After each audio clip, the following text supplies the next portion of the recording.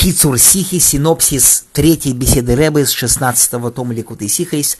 Ребе останавливается на теме о том, что вор, который своровал быка или барашка и потом зарезал или продал их, то должен заплатить пятикратную стоимость бычка и четырехкратную стоимость барашка. На это есть два мнения, почему.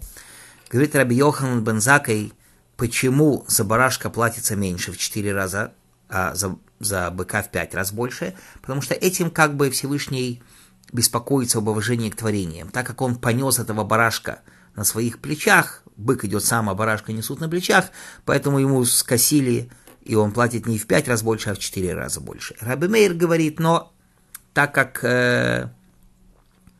бык работает, барашек не работает, а бык работает, поэтому за барашка платят в 4 раза больше, а вот за быка еще больше, в 5 раз больше.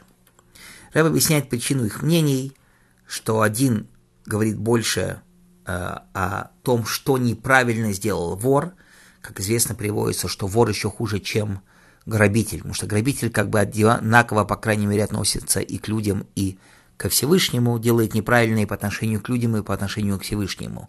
Вор людей боится, а Всевышнего не боится. Да? Он делает так, чтобы люди не видели, и делает, как будто бы Всевышний тоже не видит. И вообще Ребе приходит в эту всю тему о том, что как может быть совершено воровство. И не обязательно воровство, а в принципе любое нарушение. Любое нарушение называется воровством, потому что когда человек делает любое нарушение, он ведет себя немножко как вор, он говорит, ой, наверное, Всевышний не видит, или он забывает о том, что Всевышний видит.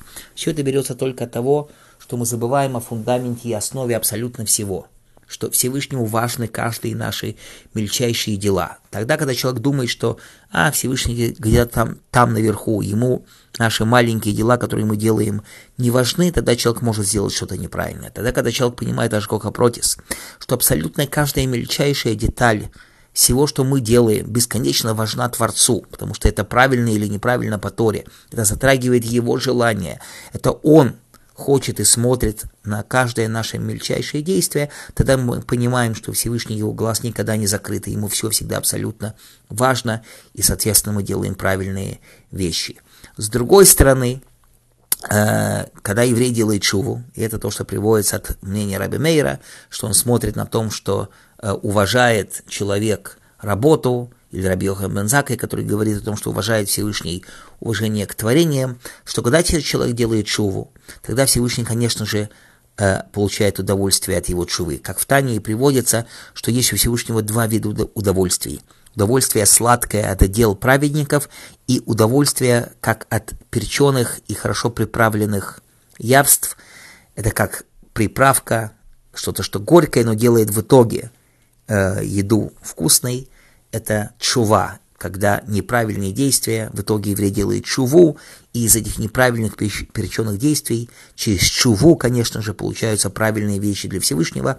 И это идея сеуды, трапезы, которая будет при приходе Машиаха, что на трапезы подаются все виды явств, то есть будут и сладкие вещи, это цадиким, прекрасные дела, которые делались в течение всей еврейской истории, а также будут и перченые вещи, это тшува, которая в конце концов будет совершена всеми евреями, и мы будем моментально освобождены с приходом Машиаха и будем все вместе сидеть за этой трапезой с Шорабар или Виафаном, дай Бог, с моментальным приходом Машиаха.